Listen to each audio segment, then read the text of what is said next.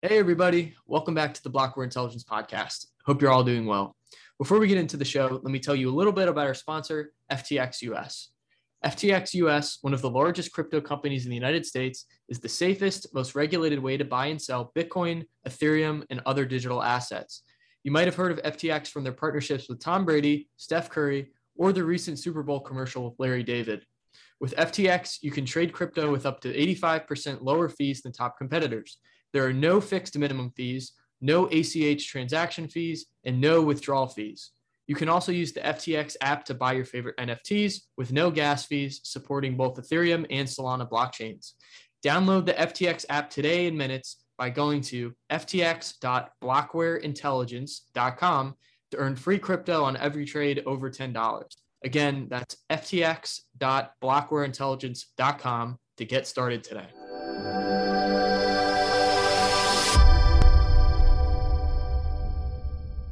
Hey, everybody. Welcome back to the Blockware Intelligence Podcast. Today, we have two returning guests by special kind of request from all listeners, Plan B and Willie Woo. Last time we recorded, God, it must have been 3 or 4 months ago now. Episode did really well, got a lot of positive response from the community. So happy to have you guys back on. Willie's got some wine. I've got some coffee. Plan B, I don't know if you've got any beverages going on your way, but we're ready to rock and roll. How are you guys doing? Yes, Superman, and thanks for arranging it again. I'm looking forward to talking to you.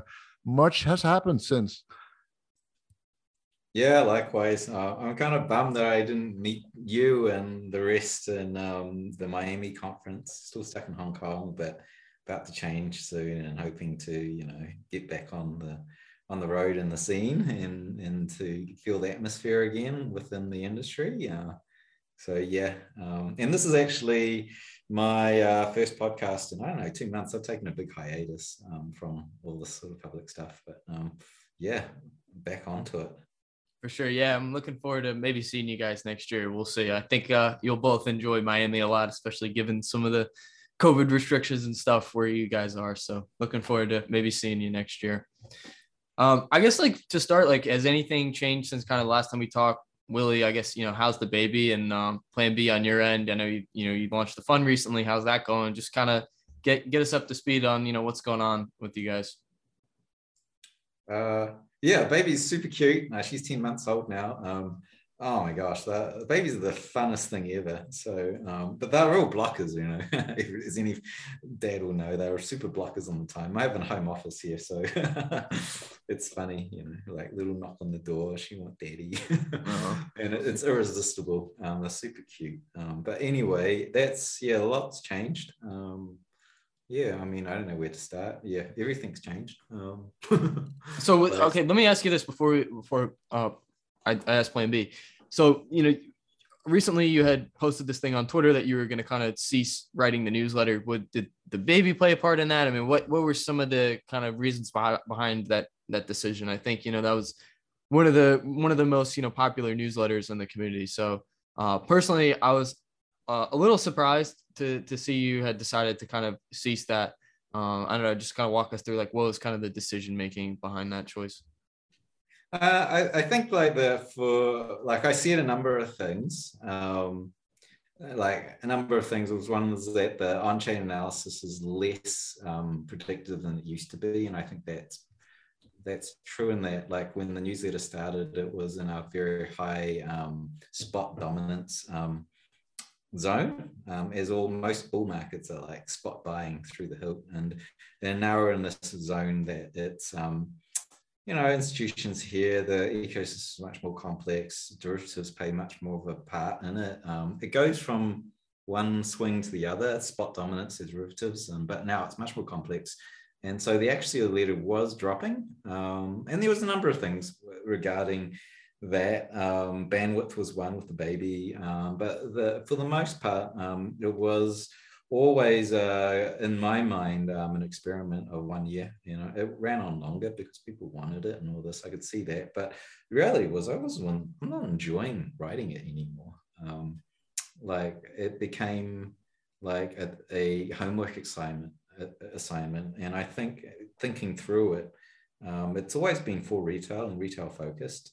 Yet I thought it was rock in a hard place because it's relatively, I mean, I simplify it down as much as possible to make it easy to understand. And it's great if you're learning about on-chain analysis, but for retail, I think a lot of people were not so much wanting to know the deep analysis, but to go, is it going up or down? And they were trading on it without really understanding the depth of what the market structure is talking about and understanding risks involved. And so I thought it kind of sets you up for this point. And particularly the first, I think the 5 months, I think there were 2 letters that were wrong and every other letter was correct. And so people were starting to just trade on it.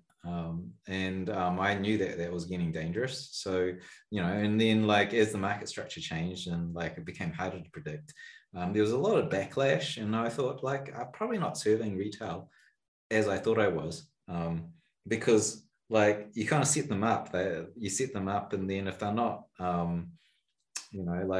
if they're not taking a longer term approach, or if they're a trader with risk management, some people would be relatively new and thinking they could trade this, and they got stung, particularly in the May crash, and people lost money because they were over leveraged.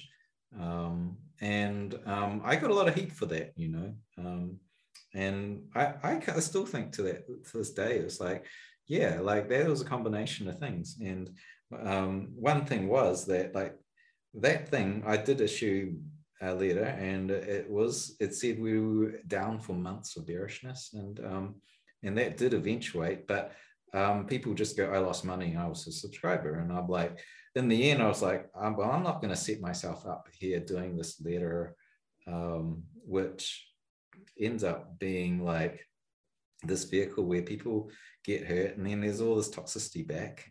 So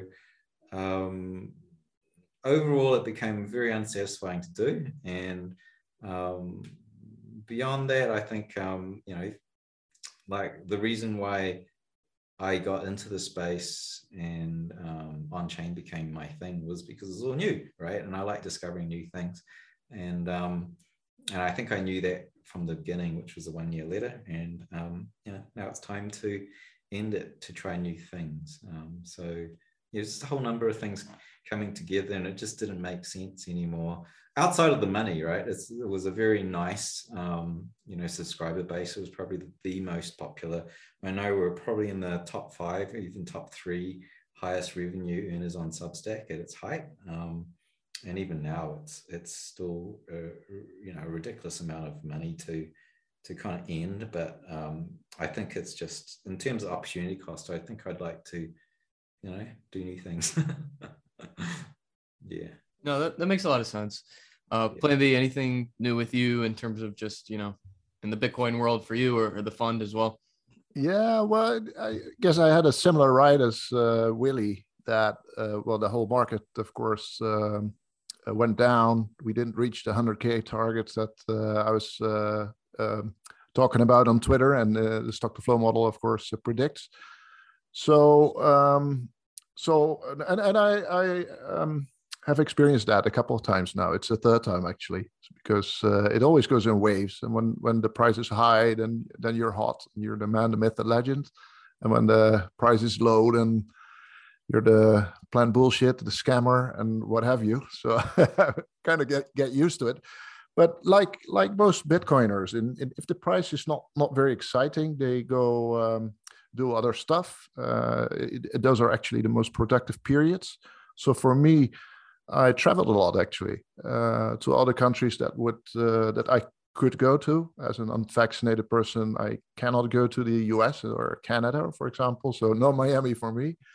But other countries, I won't say which ones, of course, but so I talked to a lot of people. I took some time off Twitter. You might have noticed that in those periods, the tweets are kind of general and not very specific and based on real-time analysis. But it was kind of a holiday, kind of meeting people face to face that I have met a lot through Zoom. yeah, a lot of business opportunities. So you guys must have had the same. Every conversation you have ideas, you have opportunities, and you can almost start a business every day. So you have to search that out, and there was of course time for some analysis and some thinking, which is also very good to do from time to time. So when prices go sky high, you're on podcasts every day if you don't watch your agenda, and right now it's a great time to do analysis, to think things over, and yeah, also business wise. So yeah, very very exciting. Although I'm right now I'm kind of ready for the next move up personally. It's been nice to kind of finally get a breather and recoup a little bit, finally get some full nights of sleep and all that good stuff. Yeah, exactly. I do want to get into the stock to flow model, but we'll hold that off for a moment, because I kind of want to dive into this news today about Elon, just because it's current event, it's relevant, and kind of tie that into this like general push to decentralization, almost like free marketing we've seen for Bitcoin over the last like 6 to 12 months. So we've got this news about Elon today, offering to buy Twitter. A lot of that seems to be driven by his belief that Twitter isn't fully advocating for free speech. They're censoring people, all that kind of thing. In addition to this, we've seen, the whole Canada trucker situation, and whether you agree with that or not, and, kind of putting the politics aside, the fact of the matter is, you had people within the country that got their, essentially just savings accounts and bank accounts frozen without any kind of due process. And we've also got recently kind of the most, relevant of all these, in my opinion, has been the freezing essentially of Russia's reserves, and essentially, cutting out of Russia from the financial system. So, either of you guys, I mean, we could just riff on this, I feel like, for a long time, but, I think generally you've just seen this huge push and basically, free marketing on a global stage for why decentralization is so important, and basically really highlighting kind of the value proposition of Bitcoin as a store of value. It's interesting. I haven't been on Twitter much lately, the last 2 months. So I just had to look it up and was like, okay, so he's offering to buy it at $54 per share. I noticed he turned down his board appointment, which would have restricted him to a cap in Twitter stock. Was it 14% or something? I forget.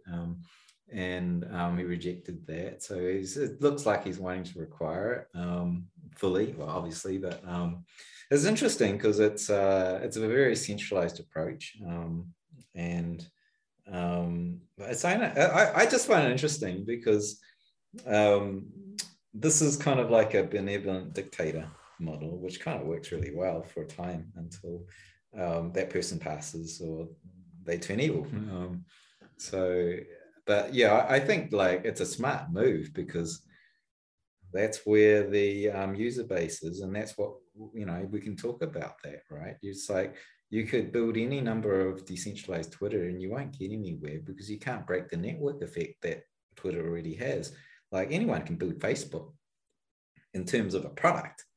Whether or not you can move that social network effect across into another thing, it's unbreakable. So it makes a lot of sense that you would buy out the existing, and from there, if you want to make it more protocol based, like I think some of the promise Twitter had in the early days was really much, it could have been a protocol of the internet, another layer of the internet, because apps were using it to message each other, and it was quite interesting until it got the board level exec decisions were, oh no, we will turn this into media and we will do advertising model. And it really shut down the full potentiality of what Twitter could have been. Like a whole apps ecosystem was connecting into it, and that got all shut down. And in a way, it went against what the internet was about. And so I'd be interested to see what Musk does with it if he acquires it, whether or not it becomes much more back to its roots of really pure engineering, grassroots engineering, and kind of, like you let it go. Like it's like letting Bitcoin go to the masses, and letting it be free, and let the ecosystem decide compared to like a very centralized, altcoin project, which you see plenty of, where the founding team continue to, like a lot of DeFi is really, it's just centralized finance with a blockchain layer, on it. So it'll be interesting to see what happens with it, but yeah, I like that. I feel like I trust the character of Elon Musk more than I trust the ownership of Twitter. If you look at it, it's Elon Musk, and then like BlackRock. Do you guys know Fidelity? There's a whole bunch of big money people, big money banking circles, and I feel like the world we live in is very much controlled by that kind of money, which have a very particular agenda that's being pushed. These are the same people that push the ESG agenda. That's back against Bitcoin. So I think there's a lot of hidden agendas that are that push through from the ownership of media companies, and so I feel like this is like nice. It's like something from outside of that fraternity taking over something that's relatively important. Yeah, I agree, and these are very, very interesting times. And in my latest article, it's already 1 or 2 years old again, but I talk about these phases, right? Phase 5 is actually phase we're in right now, and we didn't know at the time what the new phase would look like, and that it could be ugly. That was a chance, of course, but what we're seeing around us with war now in Ukraine, with Russia, with what we have had with COVID, with all the decentralization, things happening in China right now. We see it in Shanghai, Australia. There seems to be no country where things are normal or like 2 or 3 years ago. Everything is changing, and whether you look from a geopolitical or financial investor point of view, it doesn't matter. Everything changes, and so I think we're kind of get a picture of what this quote unquote phase 5 is going to look like. But it will be the battle between centrally run companies and countries and the peer-to-peer or decentralized organized products and companies and maybe countries, because that's a trend that's very interesting. And especially if you travel, you see that a lot. People that are off the grid, that don't have bank accounts, that live from their bitcoins, and that send bitcoins to their family. And we have I don't know if you know him. It's a very famous Dutch family. It's the Bitcoin family. They sold their house in 2017, and they're living on Bitcoin ever since. It's Didi Taihuttu. If you don't know him, look him up. He has been living on Bitcoin for 5 years, and he has the most amazing stories about also products and companies that make you be able to spend Bitcoins on travel, on cars, on. Well, all those stuff is out there. I don't even know 1% of it. So it's a whole communities are discovering what's possible, and countries as well. The El Salvador thing and the announcements that Samson Moe did, and all the countries that will follow. It's such an interesting time to be alive and to be in Bitcoin and to be at the forefront. So yeah, and to that point, if anyone who's met Didi, you'll notice there's a glint in his eyes and a huge smile, right? And this guy is living a life. He's actually really alive, and there's immense joy in his freedom there. And so he's a hero. It's quite inspiring if you meet him. Yes, and it's I don't know. It's like I meet a lot of people on my travels also, and they're living like this, and there's a lot of energy involved because it's very free. It's very free and liberating. Yeah, and they're starting schools everywhere they live. They're starting for the community, stuff for the community, a bit like hotels, Bitcoin resorts, Yeah, so they give a lot to the community as well. It's not only a nomad that's rich and goes from tax haven to tax haven. It's really, there's people, Didi not alone. There's a lot of people like him changing the world from yeah, in a decentralized way. Yeah, and I remember he gave away a lot of his wealth as well. That was the thing. Yes. And he donates consistently, donates to charities through Bitcoin. So it's a very inspiring way of living. That's awesome, and I'm sure we'll see more of these people as that whole kind of like sovereign individual thesis kind of plays out, where people really aren't tied to any nation and they're just kind of, you know, borderless nomads, if you will, and you know they're not really tied to any central authority and all that kind of thing. So no, that's really cool. I think this is the guy with dreads, right? Yeah. Yeah. Okay. I know who you're talking about then. Very cool. So we talked a little bit about macro, just like slightly. I do want to dive into that more in depth. But before we move on, I want to discuss narratives. So, you know, everything that we just kind of talked about is about this kind of whole push to decentralization. You know, over the last, call it 2 years, the kind of main narrative that drove Bitcoin up at the end of 2020 was the inflation hedge narrative. I think one of the most like powerful things about Bitcoin is this like term I've dubbed like ideological malleability for Bitcoin. It's just like a cool term I made up to say like Bitcoin is it can be many things and it's different things to many different people. You know, in an inflationary environment, obviously it's an inflation hedge. We'll talk in a bit why maybe Bitcoin hasn't been performing well over the last few months, ironically, because of inflation, you know, driving up yields, which is caused tech to go down, which is correlated to Bitcoin. We'll get all into all that. I think the other thing that kind of drove Bitcoin off the lows, in addition to just like, you know, tech correlation after January, was just this narrative of Bitcoin being like a decentralized bearer asset, right? You saw both Ukraine and Russia, you know, utilizing Bitcoin. And that really goes to show that it is apolitical. It's just money, right? It's just decentralized money. How do you think through in general, though, about narratives with Bitcoin? You know, it can also just be a growing payments network, as you've got your pinned tweet comparing Bitcoin's network growth to the likes of the internet and telephone, et cetera.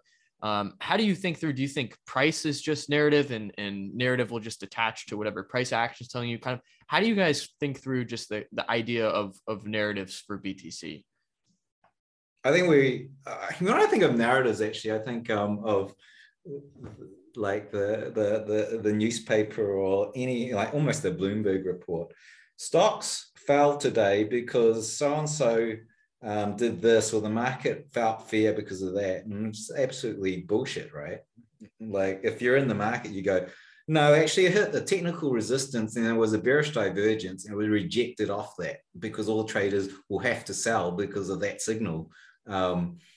That's why it rejected. And then someone found a narrative that also coincided to this day. And so when I look at the Bitcoin price, I'm like looking at fundamentally who's buying, who's selling. And then you can attach like, right. So like recently, the price has sold down very, very quickly off a week ago. And the narrative that's been attached to it has been, it's tax season sell-off.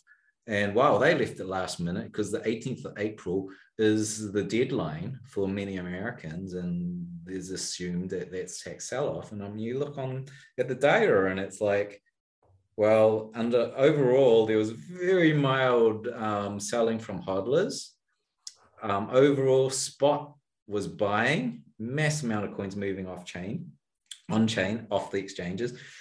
Actually, spot was buying. Who was selling? That was the futures markets, particularly the calendars market, which is linked to the CME and the sophisticated institutions who are trading the correlation to tech stocks and the S&P. So you got this narrative that it was a tech sell down, but actually it wasn't. It was traders trading this correlation. So that's what I think about narratives in terms of price action.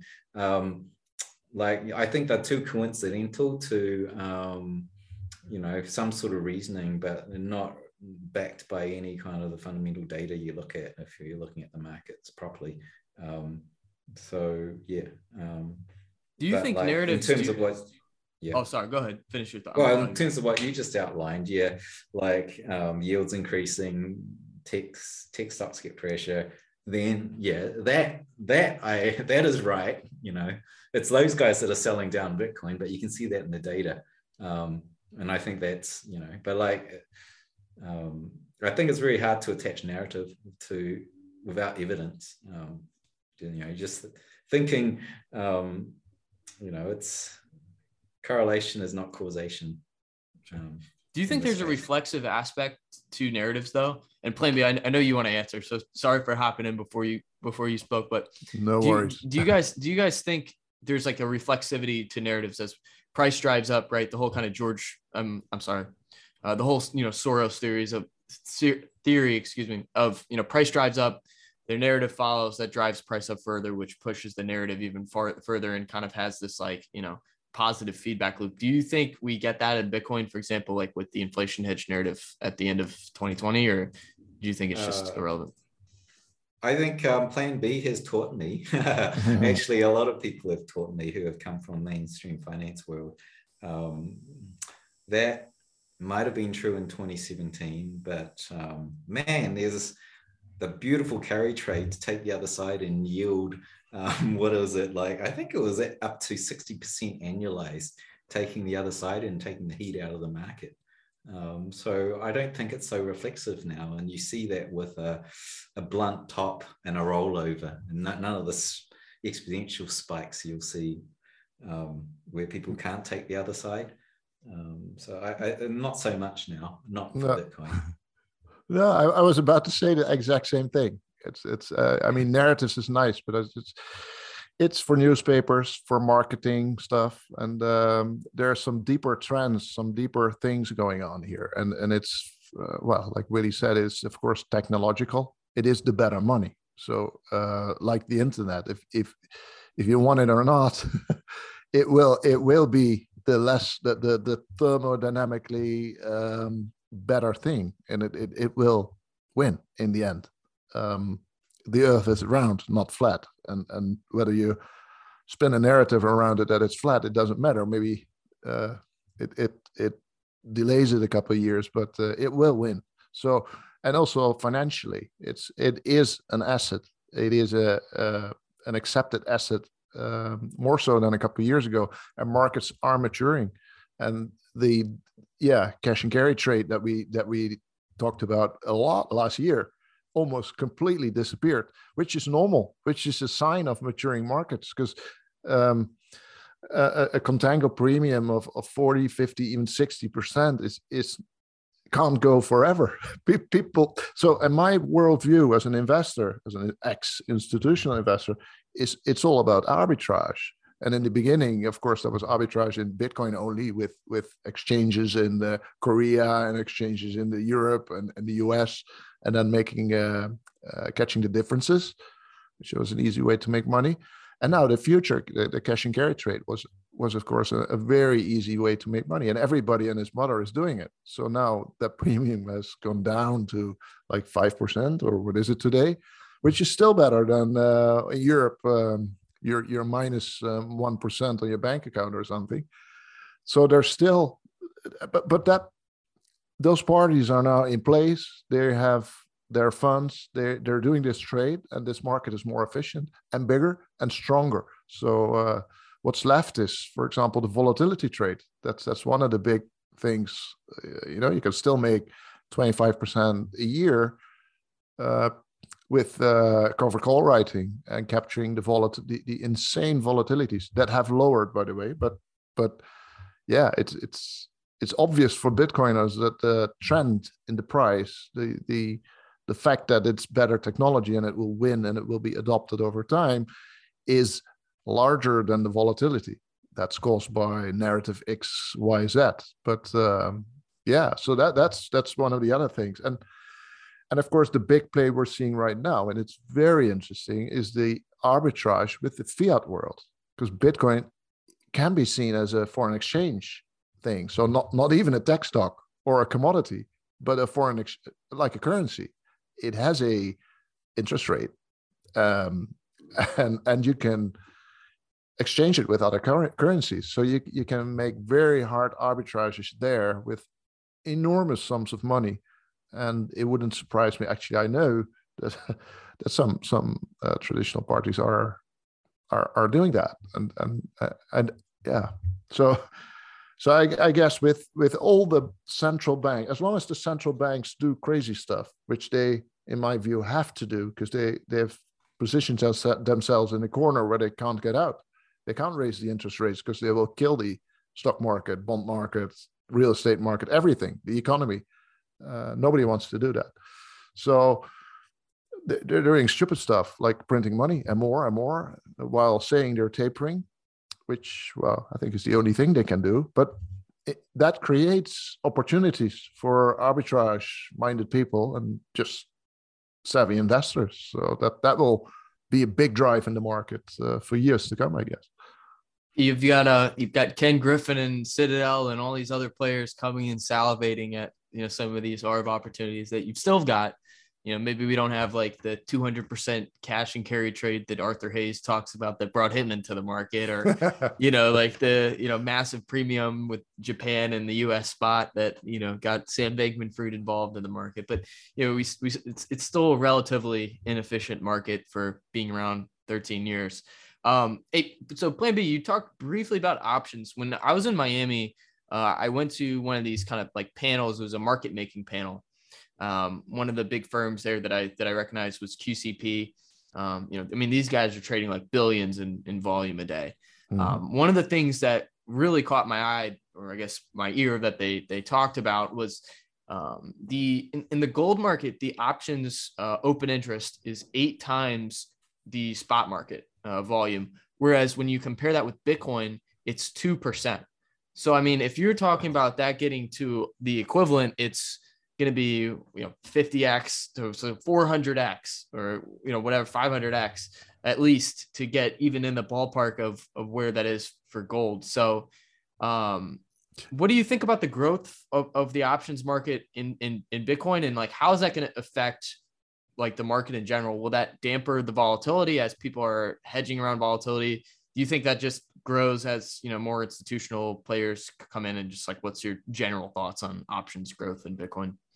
Yeah, it's the next market that will be next derivatives market that after the futures market has fully matured, will be explored and grown into a full functioning option market. And it's not very mature at the moment. So, for example, if you look at the prices of Daily Bit, it's the biggest option market.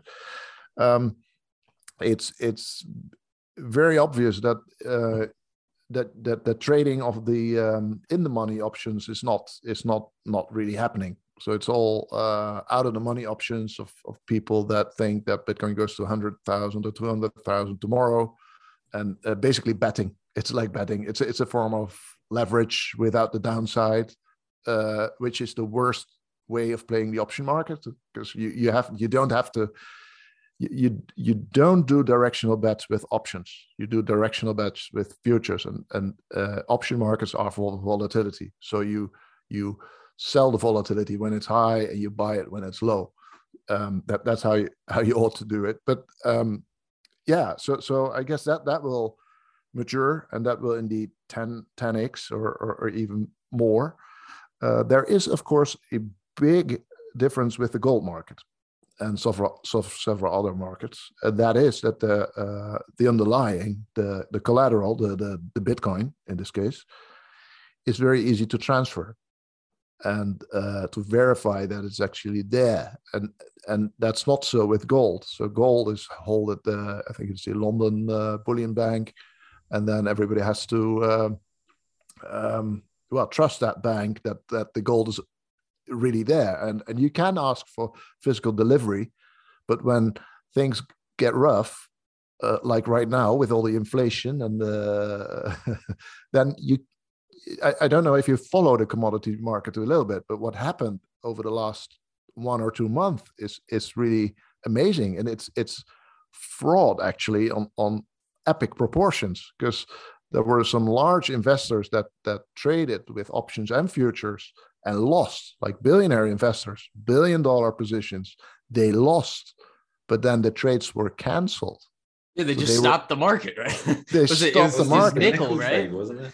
Yeah, and that's not the first time that happens, right? That's they do it all the time, and that's very bad. Reminds me of GameStop and Robinhood when they just paused trading on GameStop. It's crazy. Same thing. Supposedly regulated, right? These are regulated, and the crypto exchange is the cowboy. Quite literally, right? For example, Deribit is an unbanked exchange, so there are no bank. You can only deposit Bitcoin. You cannot deposit euros or dollars or whatever. So it's very easy for an exchange to actually hold the collateral and for you to check it. And there's a lot of new trends going on there as well to make that more decentralized. So I think we're going to so Bitcoin and Tuur Demeester, Raoul Pal, several other traditional finance guys have pointed out that Bitcoin is the pristine collateral, the best collateral there is, even better than real estate because it's portable, of course.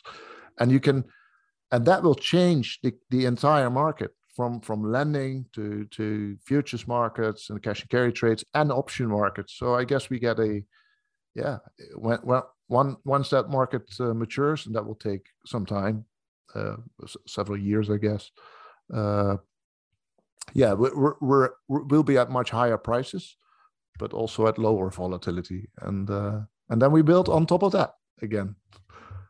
So would you say that the development of the options market, where it's much better to sell volatility or buy it, will have an impact on reducing, as it develops, it'd be a forceful reduction of the volatility, just as futures markets are, taking the heat out of these like exponential tops? Yes, exactly. Yeah, because more professional parties will enter that are better at estimating those risks and trading those risks. So right now it's basically lottery ticket buyers and some institutional sellers that are laughing at the 25% profit they make. While it would be much more interesting if the option buyers are more professional and more into have a real use case for buying those options instead of just lottery tickets. And so there's like with the futures market, there's usually a lot of an entire market behind it, like the agriculture or commodities markets that are for the building industry. So people use those instruments like futures and options to hedge their invoices that they know are coming from stuff they bought, raw materials and stuff, and from the bills they will be sending to customers. So they hedge their positions if they use it professionally, right? They're not gambling on the market. They just know that they can't stand the volatility, and they're willing to give a little bit of the profit away to someone who can hedge or stand that volatility or has a position that offsets that volatility. It's sort of a natural hedge. And so yes, in the end, I think that will drive volatility down over the next year. Would an example of that be like, say, you're using Bitcoin as collateral to fund, get a mortgage, or you're posting that to get a fiat loan, and that you would use it as an insurance policy to avoid liquidation of your loan? Yeah, but right now that's very difficult because of the volatility. Your collateral will be like up 2x or down 50% in no time, and the lenders will ask for over collateralization, and so that's kind of expensive at the moment. But yes, it will thus make lending based on your Bitcoin on Bitcoin collateral much more attractive if the volatility goes down. Hey, Plan B, sorry to put you on the spot here, but I just want to clarify something in my mind. Like when we're talking about buying vol, is it a straddle or a strangle that you're buying vol? if you're buying vol, you buy it low. So when the volatility is low, you can buy a call option and a put option, for example. And then when the volatility goes up, you can sell them again and at a higher price and relatively delta neutral. So you have, so you bought or sold, could also, right? So you buy the put and the call. But what's much less risky is selling the volatility when it spikes up.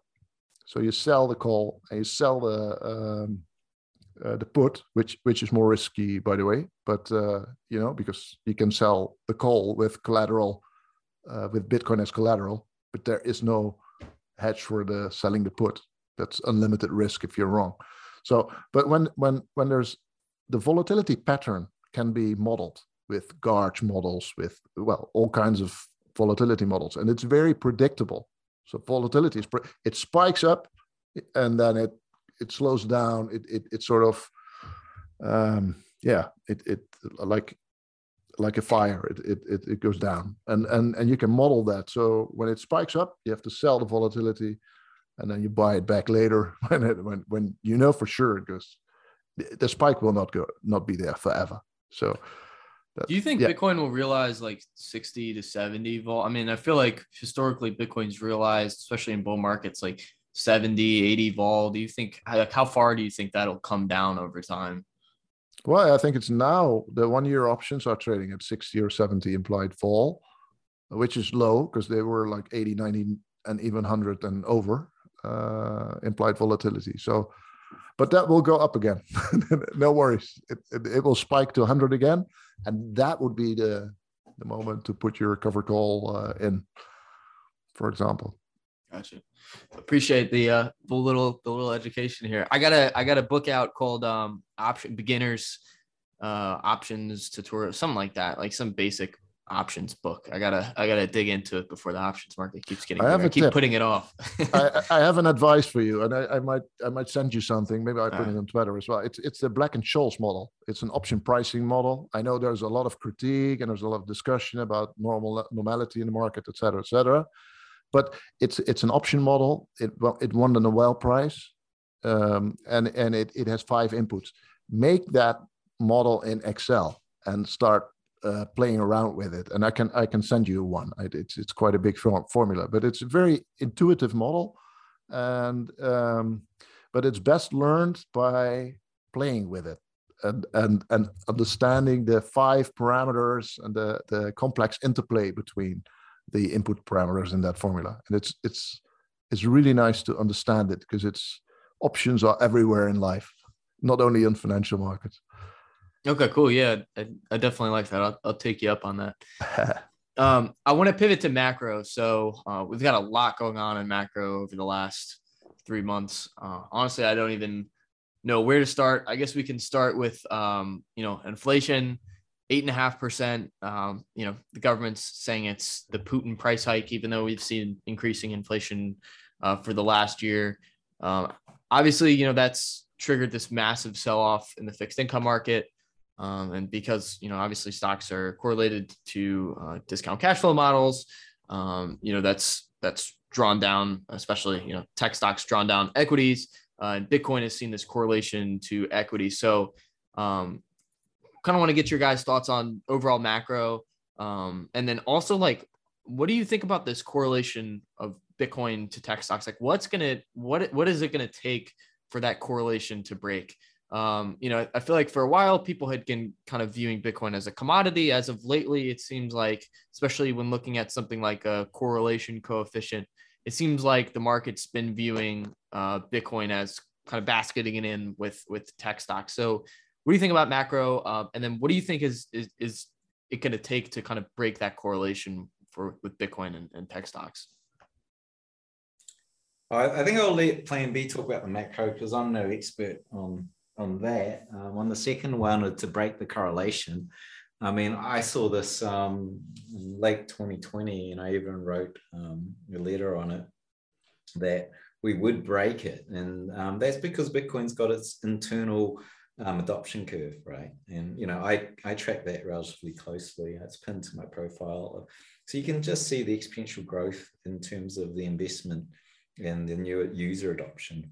And so you're getting this S curve going exponential. Meanwhile, you've got these macro correlation traders that are like whipsawing the price up and down a sideways pattern compared to the S&P and NASDAQ and so forth, right? So you'll see that there's this underlying wall of support, which is from new users coming in to buy it. And eventually that'll meet. And like some of the models I do tries to track what that fundamental valuation is coming in to the market from the new user adoption, or actually any adoption, because those correlation traders aren't actually moving on chain. They're trading futures instruments. You don't see anything moving. But if you're a fundamental buy hold investor, then you'll move it off to your wallet and you'll see it on chain. So you can sort of track that, measure it in like the monetary velocity of Bitcoin. Like the metric that you helped with was the supply shock metric. You can start to see all the stuff. And what you see is that as this sort of demand pricing of Bitcoin raises and it starts to meet actual price, when the two hit, it bounces. And then the last time that got forced to a new range was in October to November 2020, which forced a price run from 10,000 to eventually 50 and 60,000. Now we're in this, again, this ranging motion. Again, we're trading this correlation. And again, the growth of Bitcoin internally is impeding on it. And it's a matter of time before, again, it forces up to the next level. So that's what decouples it. And then it finds its correlation again. So, but I'll hand it over to Plan B for the macro question. Oh, we could talk like hours on this topic alone. So we both questions, by the way, the correlation thing and the macro thing. I'll be short on macro. Macro is we are seeing things that we have never seen before. So we are in uncharted territory. For example, Greg Foss is a nice guy to follow, a credit investor, Canadian. He has never seen what we're seeing right now. He's amazed. It's very interesting. Every investor, in Europe, the negative interest rates. In the US, the interest rates, the 10 years are going through the roof right now. Inflation, of course, all driving this. But there's a couple of things we have to see. The inflation is not caused by the narratives by what the narratives of the mainstream media are telling us, because they're telling us it's all because of Putin, or it's because of COVID, or no, we had this going on actually. There's some nice stats and charts about it since Biden, for example, got into office, was elected, and even before that, the money printing that we have seen since 2008, basically the acceleration of money printing since the financial crisis, would have led to inflation regardless of what happened after it. So of course they will blame it on Putin or COVID or whatever. Transitory, it's corporate greed. There's something every month, different flavor every month. Whatever political narrative you want to attach to it. But in the end, we as investors, and especially Bitcoin investors, of course, know and have to keep the eyes on the prize. It's because of the money printing. And that's where the scary part is as well. So the big question now is, will the central banks and the governments get things under control by raising the interest rate? That's how they normally do it, and stop money printing. Well, of course not. I don't see them doing that, because that will crash everything of value, real estate, the stock market, bond markets, everything. And they will have to reduce spending, which they can't, because they need the money to fund, well, the military or some social program, or keeping banks alive, or keeping other companies alive. So I think they'll see it. It becomes very hard to keep the inflation in tame, but the tame the inflation. So, but what the other scenario is, we get runaway inflation, or maybe even hyperinflation, like we see in emerging markets, right? Venezuela, Zimbabwe, more and more. Turkey now, Argentina. It's unthinkable that we will have that in Europe or in the US even right now. I think there's nobody really of the institutional investors that thinks that's a possibility. But history has shown us that once every 70 or 100 years, there is this big hyperinflation or reset moment that is necessary to keep things going. And Roosevelt did that with the gold, making gold illegal, the Gold Act in 1933. And Nixon did it in 1971, of course, by decoupling the dollar of the gold. So I guess the other scenario is something like that, a new currency, global currency, debt cancellation, a big default. So some big structural big swan event could be on the horizon, and we can't think of what it is, but it will be ugly.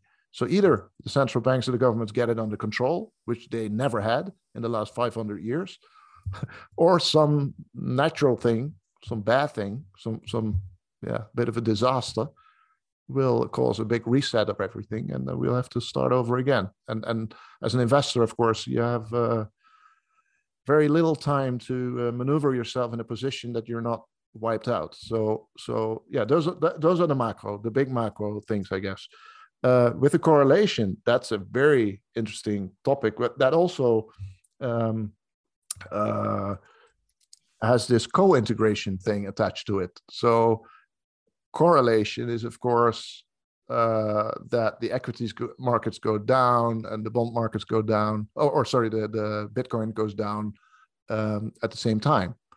But what if they don't fall at the same time, but stick together? So they would be co-integrated, and that's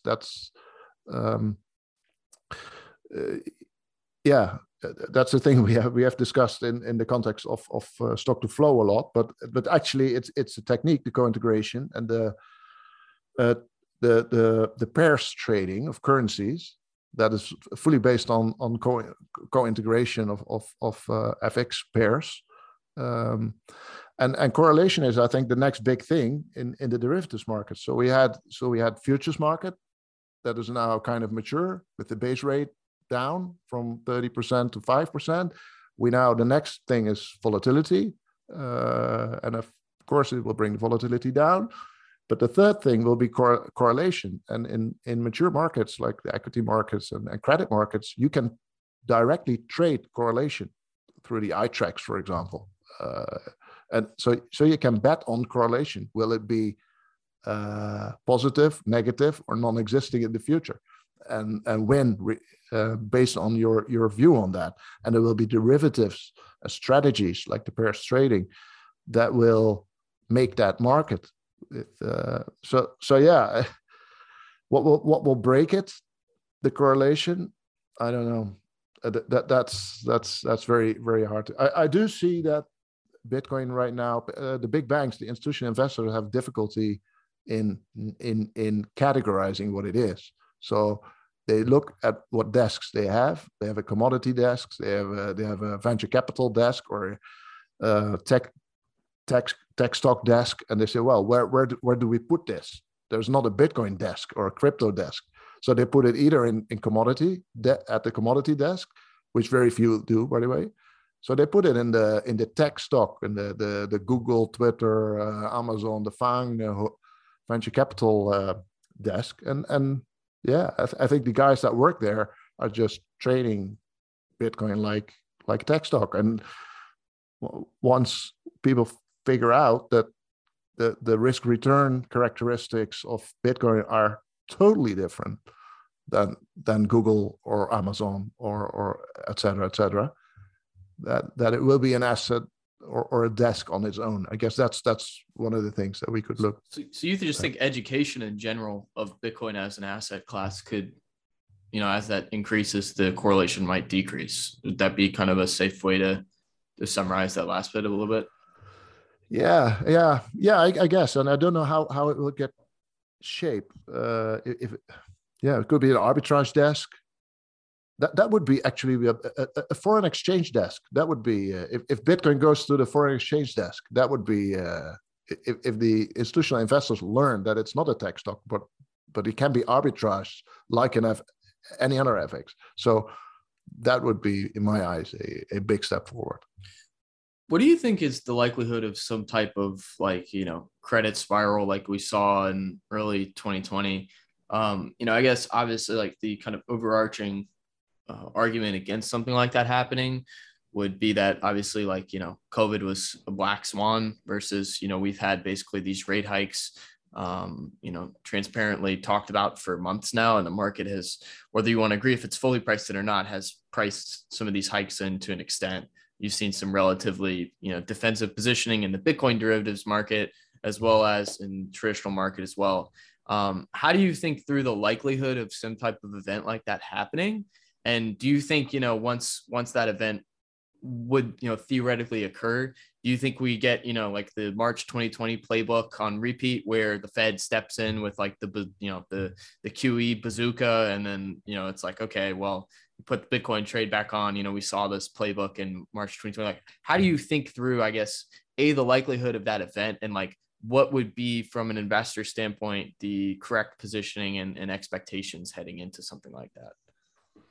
Yeah, if I may, that's sort of the fork in the road that we are at the moment. So we don't know.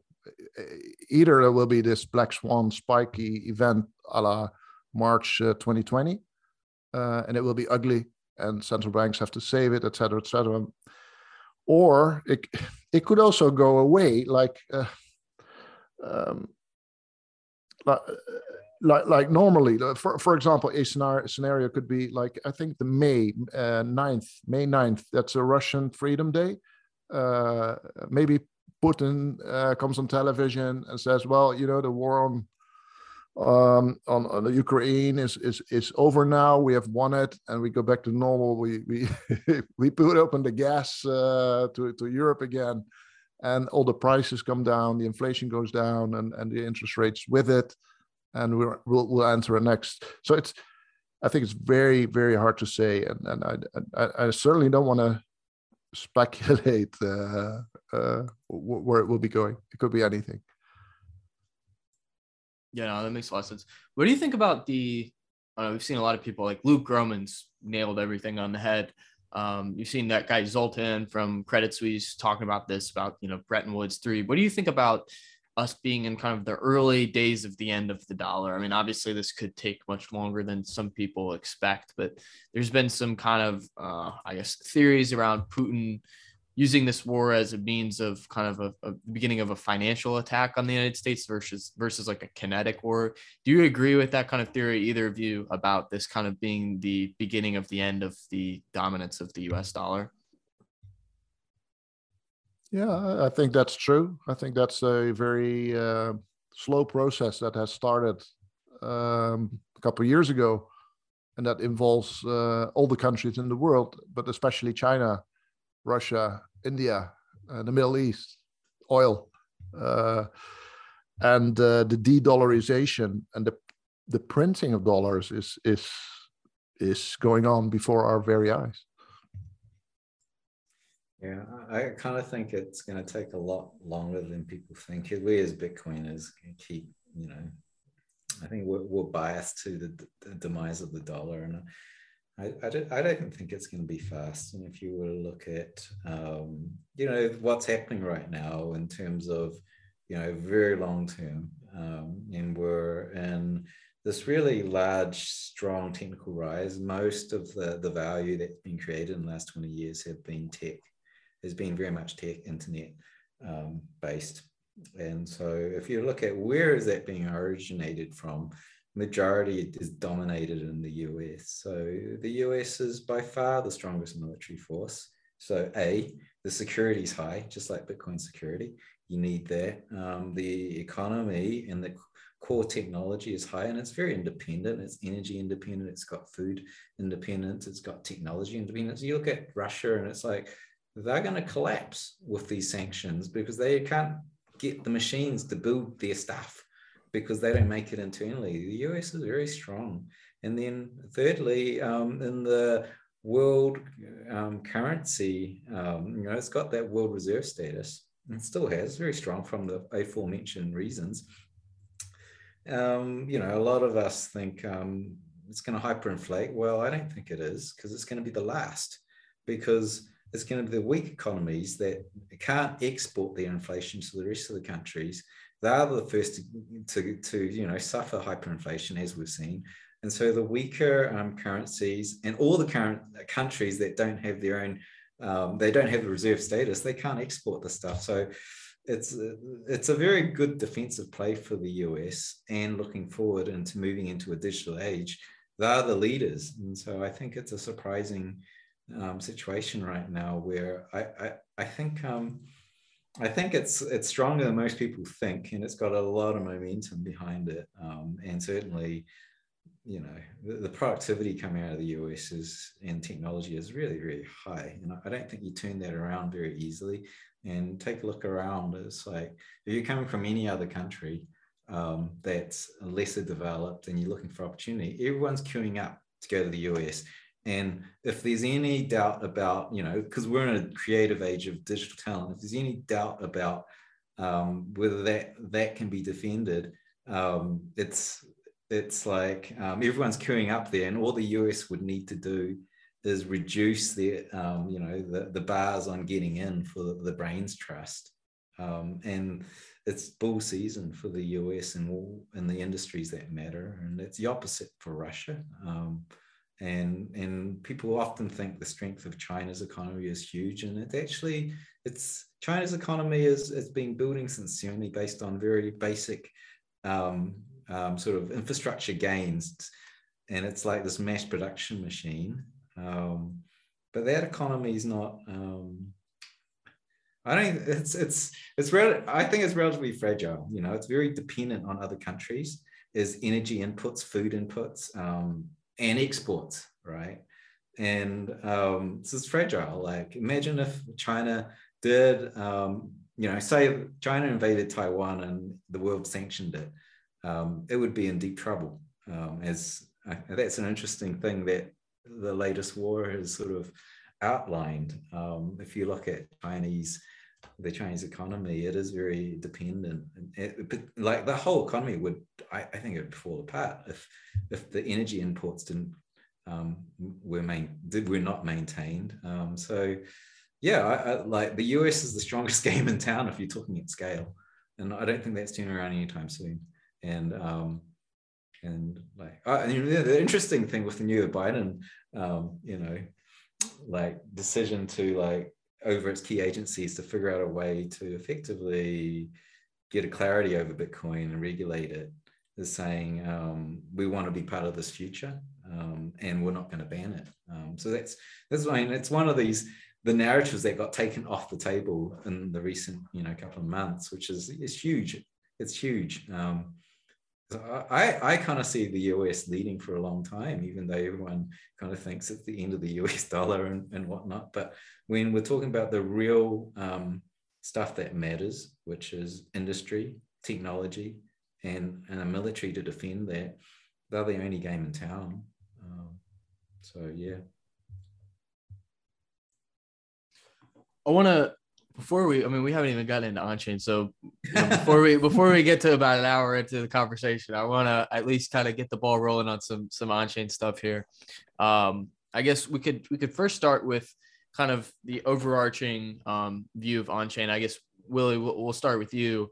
One of the reasons that you had kind of cited ceasing to continue with the newsletter was the kind of decrease in productivity of solely looking at on-chain. So how's that kind of mental structure of the market evolved from looking at solely on-chain to also incorporating other more nuanced factors such as derivatives as that becomes more important in the market as well?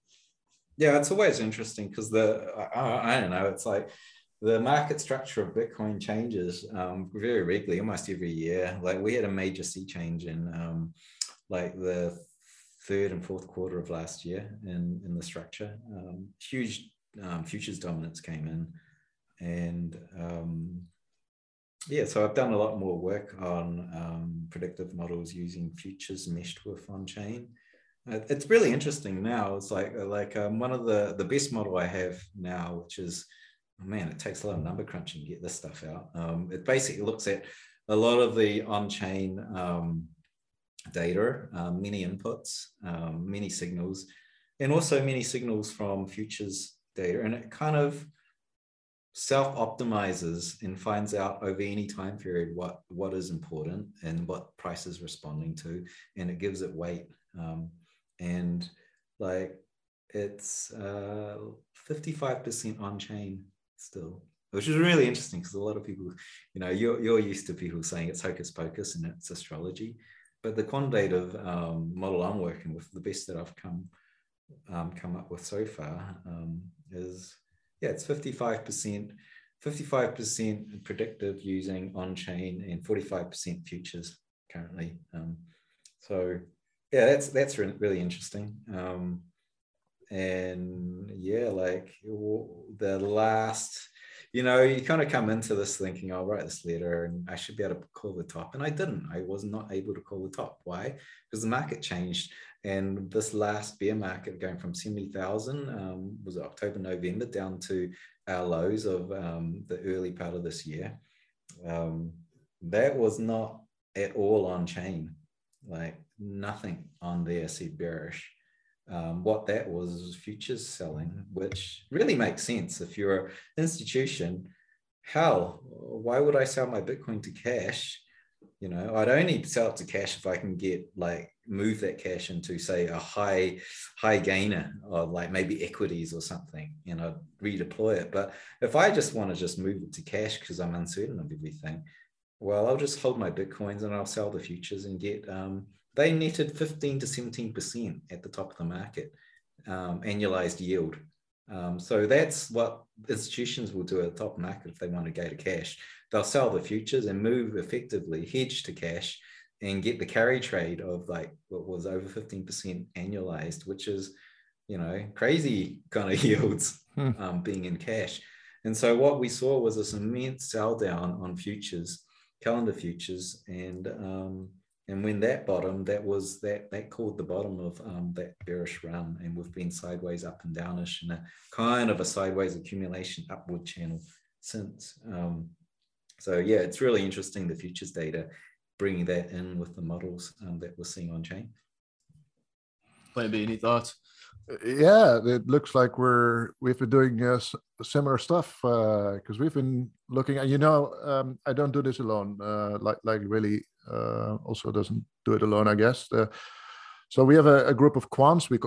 They're called the Dutch Quant Collective. It's actually a company. It's also a fund. It's not public. It's not open for public money yet in the US. Certainly not, but that will probably come. But anyway, we're looking at on-chain and futures data. So the big story, of course, was futures data last couple of months, maybe a year. And so the diminishing of the futures spread was, and the movement of the futures spread was very predictive of the price, and especially the difference in how fast that went. For example, in different other coins as well. So there's also futures on other coins than Bitcoin, Ethereum, etc. And they move in different cadence. So the pattern between futures premiums on the different coins and the futures premiums in normal markets is very interesting and very, very useful in predictions, especially if you combine it with on-chain. And so we're suckers for simple stuff. So no big model with 100 inputs and complex stuff. We like to keep it very simple. But it takes a lot of number crunching, like Willy said. the data sets are huge, like half a terabyte, right? The blockchain, and then crunch it. We do all that ourselves. But you can, even something simple like realized price or realized cap. It's so interesting to watch at what's happening there. Not only by looking at, for example, the short-term holders and long-term holder stuff, but also by separating the coins that are in profit and the coins that are in loss, and you get those very different perspectives on the same market that as a person we would recognize as well. If you started a couple of years ago, you're in profit 2 times, 3 times, 10x in profit, and you don't mind if the market falls 20%, 40%, even 60%, you're still in profit. But if you just bought and you're in loss, and you're looking at a 10%, 20% loss, for a lot of people, that's, especially institutional investors, by the way, or traditional investors, that's a big loss. And some of them are forced to close their positions at a loss level like that. So those are 2 very different perspectives, and you can track the dynamics. So you can see how much coins are there in loss, how much coins are there in profit, and what are they doing. You're doing the same stuff, but you can go in a lot of different directions with even something simple as the realized cap. And I like that very, very much. What we still see there in predictability. Although I have to be frank, of course, we didn't see the downturn from 60 to 30. We totally missed that. Yeah, that was totally futures, eh? That was totally futures. Yeah. Not going to make that mistake again. It'll be another mistake, right? Because the market will change again. Yeah. Yeah. So with that being said, like, what do you guys think about kind of current market structure, both from like an on-chain standpoint, but also derivatives? We kind of talked about macro, but just like a lot of these more like Bitcoin centric indicators. I would talk, but people hear me ramble all day. We haven't heard from you guys about your current market thoughts in a while. So curious what you guys think.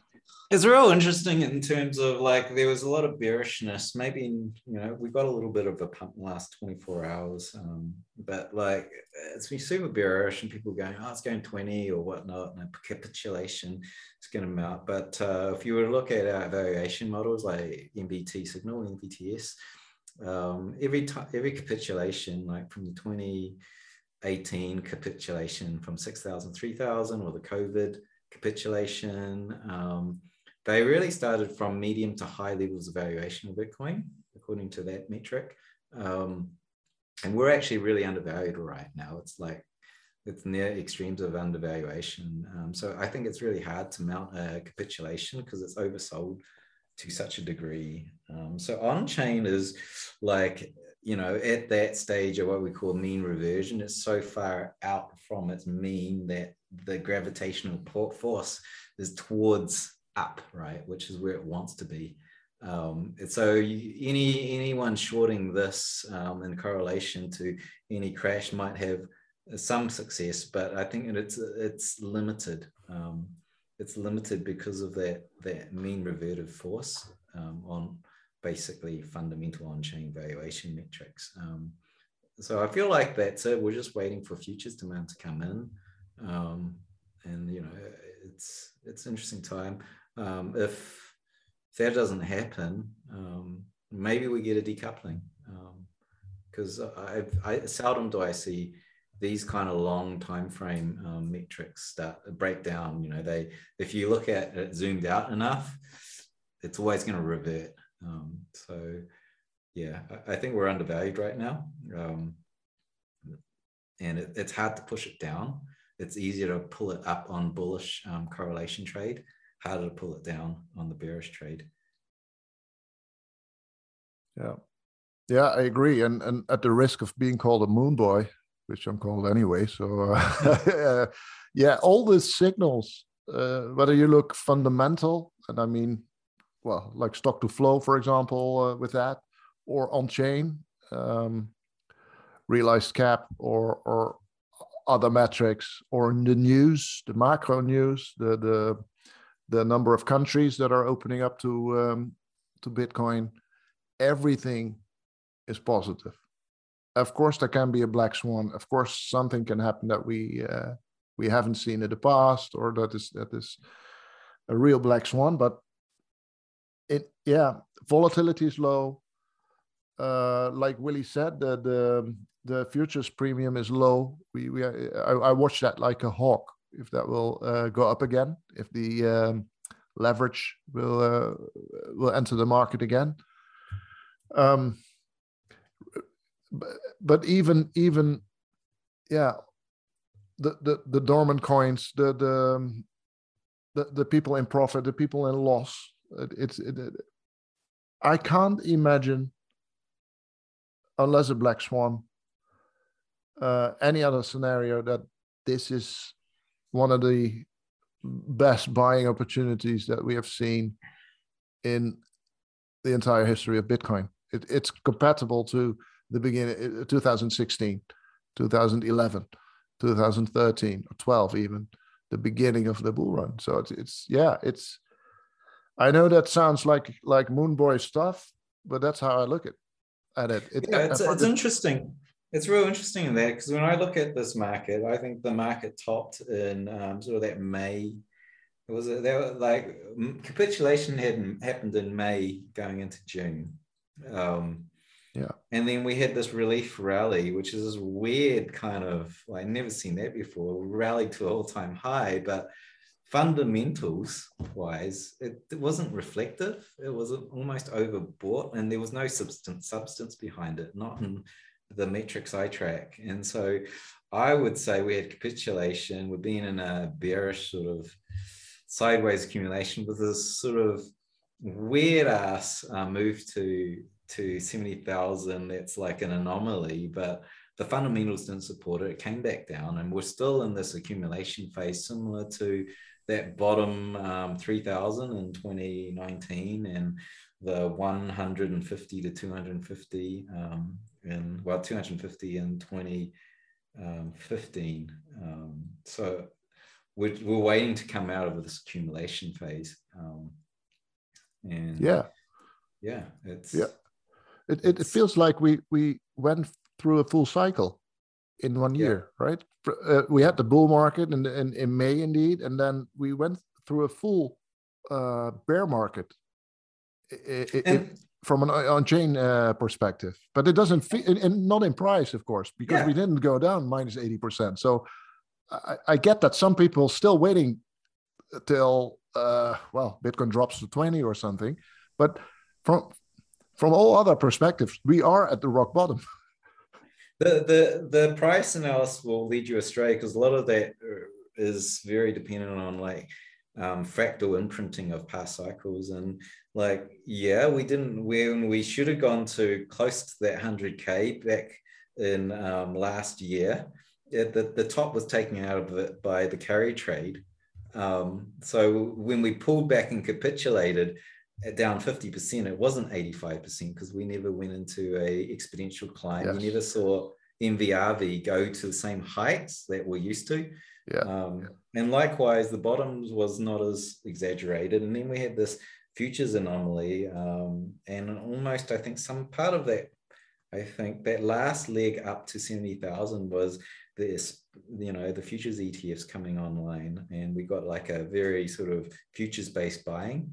It's just really very you mean like front running the announcement, or I just saw buying on futures, whereas on-chain was much more mild.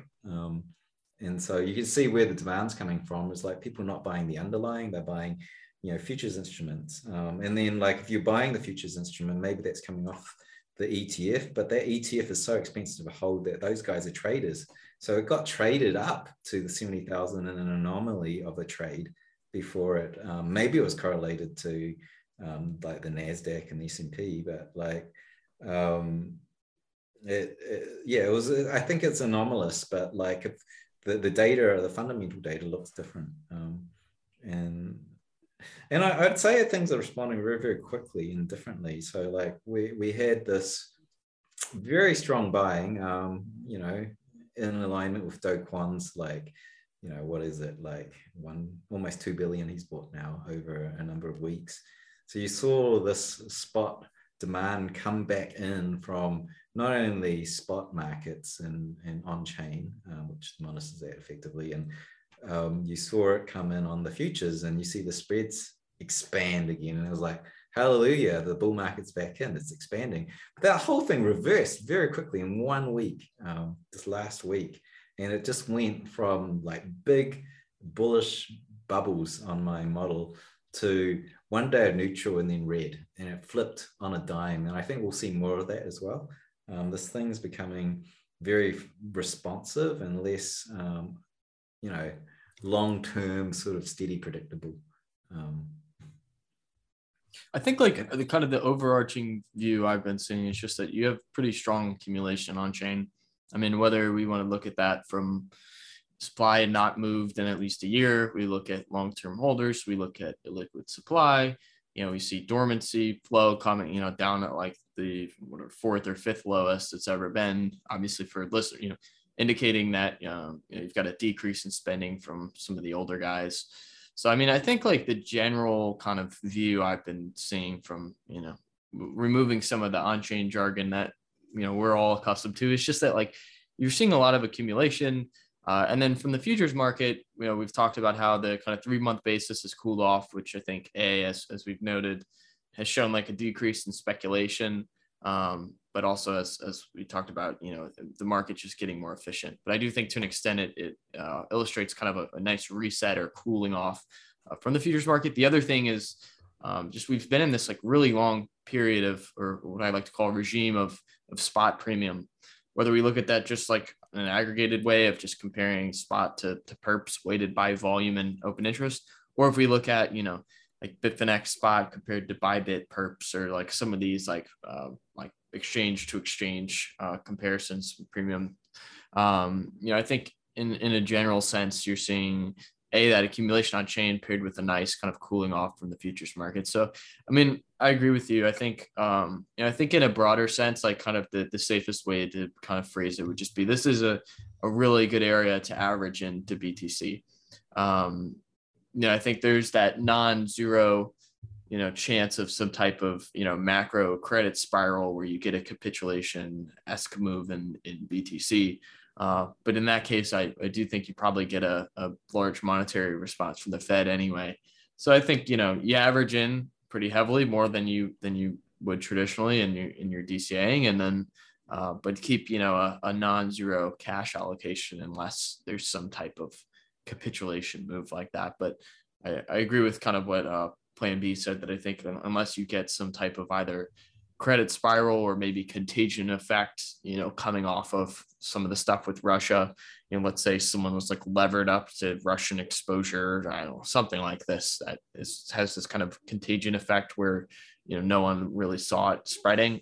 Maybe that has some type of, impact in terms of creating that type of capitulation move. But I think aside from that, as we've just talked about, like, I think in all of these kind of broader indicators, MVRV, dormancy flow was one of the ones we mentioned, reserve risk, the realized HODL ratio, even something as simple as like the Mayer multiple, which is like, that's like one of the OG valuation metrics. I mean, all these things are just kind of in that lower, 10 to 25% percentile in terms of like relative valuation for BTC. So definitely think it's a, great time to at least average into a position, maybe not, buying today, assuming it's the, macro pico bottom, but, kind of averaging in over the next month or two amidst this kind of uncertainty.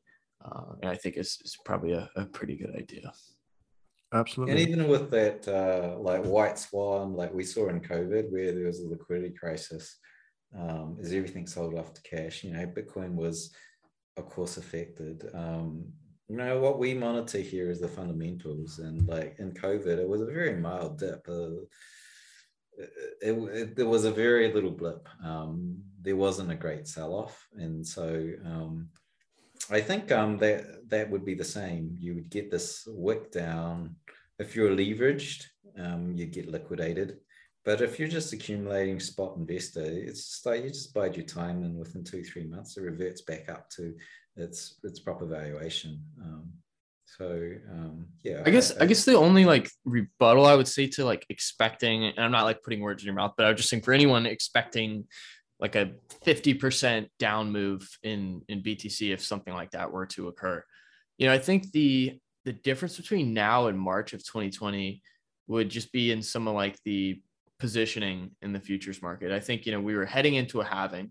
And so when you look at funding rates or, like spot premium, the futures market was pretty jacked up heading into the halving.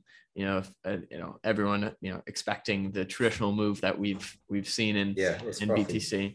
And then you also pair that with like the one other chart that I think is really interesting from like a broader sense is like the percentage of futures collateralized with Bitcoin versus stable coins. And so like the more, the larger the percentage of all the contracts margin with BTC means that there's a higher potential convexity, which is, just a fancy word for listeners to say like, as let's say you're long, you're longing BTC with BTC as collateral, the trade starts to go against you. Not only is your P&L, your profit and loss decreasing, but also the collateral you put up for that contract is decreasing as well.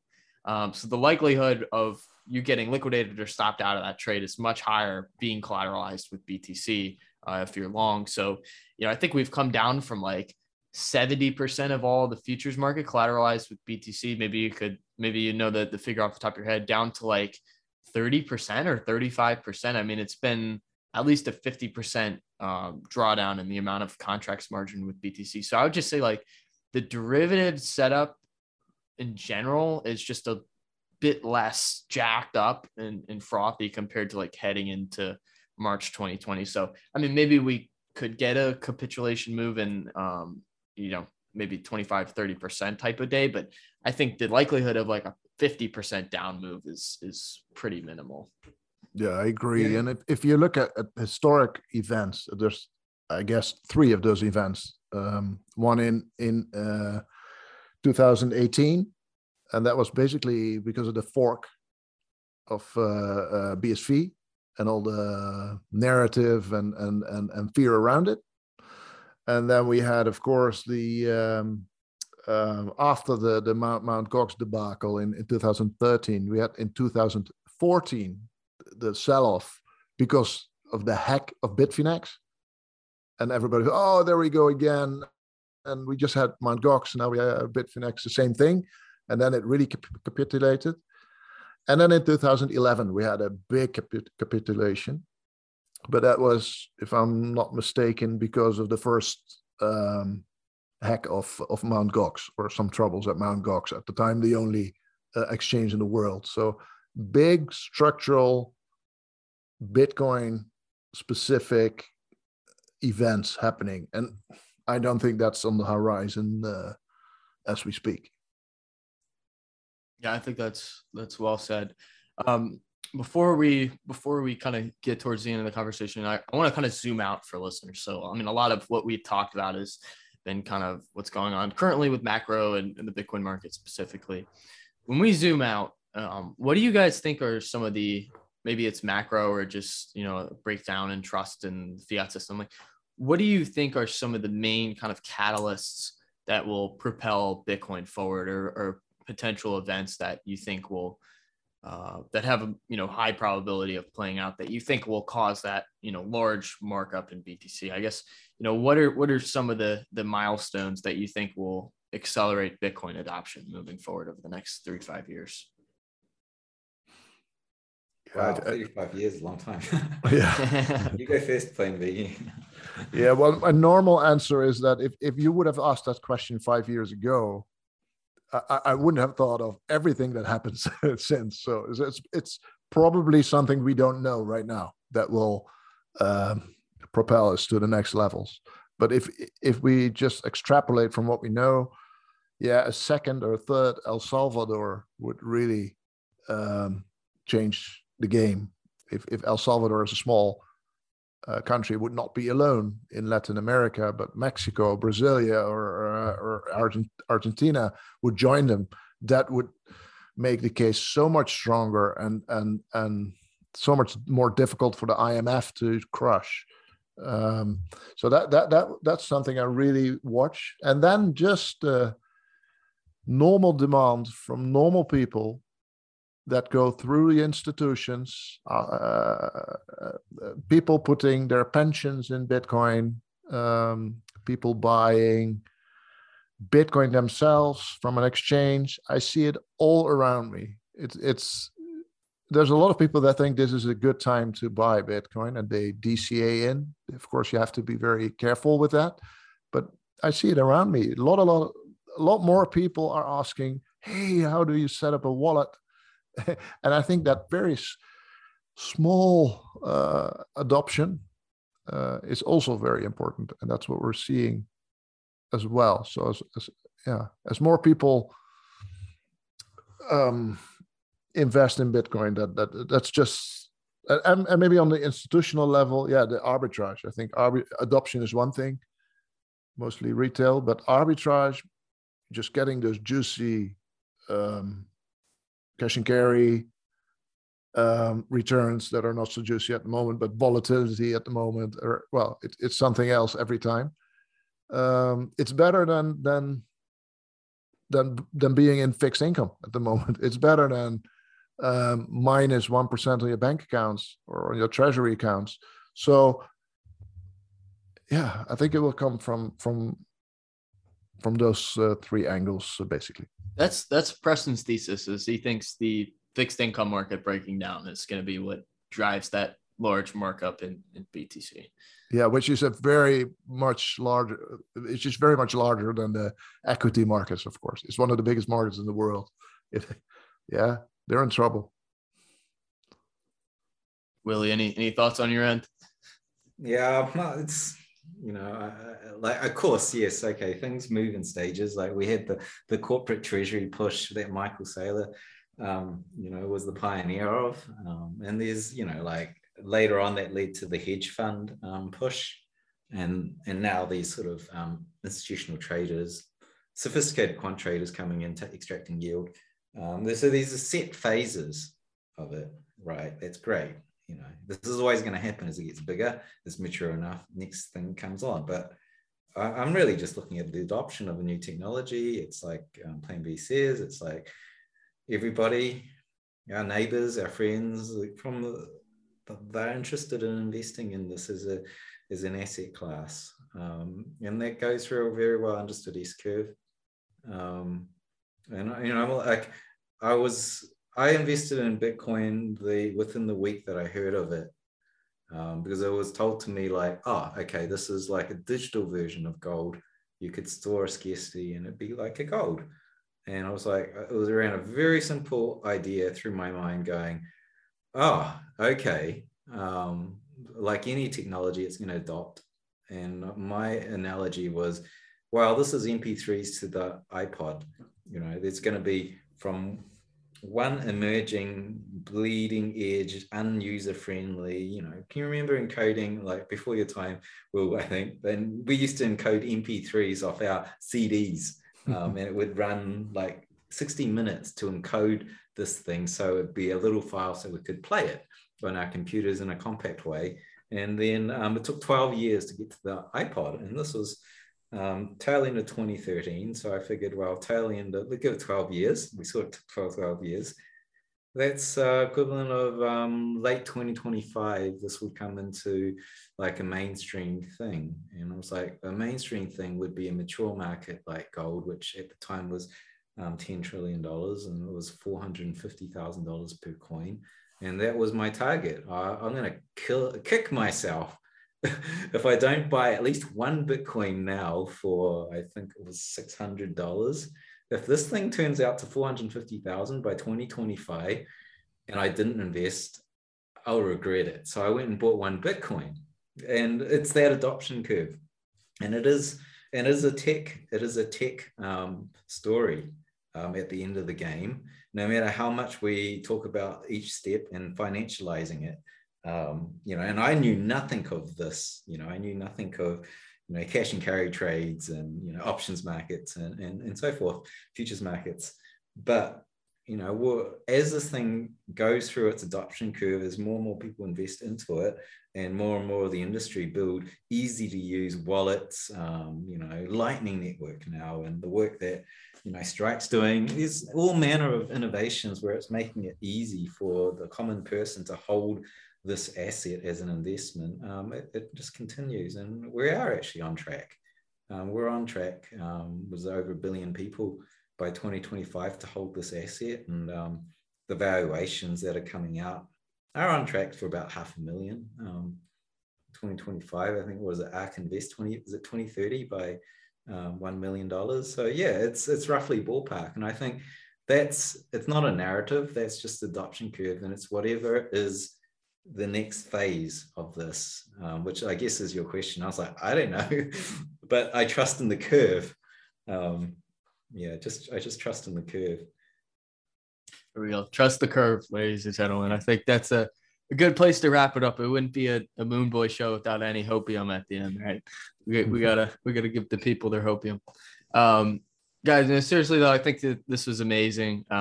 We gotta maybe do this like once a quarter or something like that. It's always a pleasure talking to both of you. I feel like whenever we come together, it's like sometimes 1 + 1 can equal 3. When you bring brilliant minds together, you get a bigger output than the sum of the parts, and as in their own right. I think it's going to be an interesting time for Bitcoin over the next few years. We've got unprecedented times going on in macro, all the things we kind of discussed today, and I guess with that, any kind of final words that you guys want to leave the audience with before we wrap up? I guess we'll go Willie first, then Plan B. Trust the curve. There you go. Yeah. Look long term, I would say. Like all the noise disappears. I think Michael Saylor said that also. Just we're all worried about the next short term move.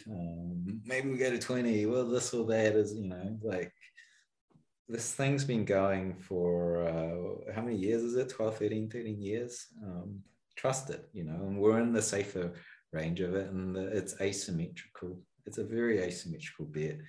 If you're wrong, you lose. If you invest $1 and you're wrong, you'll lose $1. Unlikely. You'll lose it all. If you're right, you'll get $10 or $20. And the probability of that you'll win is more than 50%. It's like flip the coin, heads or tails, heads or tails. If you're right, you get $20. If you're wrong, you pay me $1. Who wouldn't take that bet? That's the bet that's on the table. You've got to be prepared to lose because everything's got risk, but it's asymmetrical, and it still is. It's been asymmetrical for a long time. It's still asymmetrical. Nothing to add. Thank you very much, guys. This was fun. I learned a lot, and certainly let's do it again in a couple months' time and see what we missed. See how the story progresses. Thanks, Will, for bringing it together. Thanks, guys. Take care.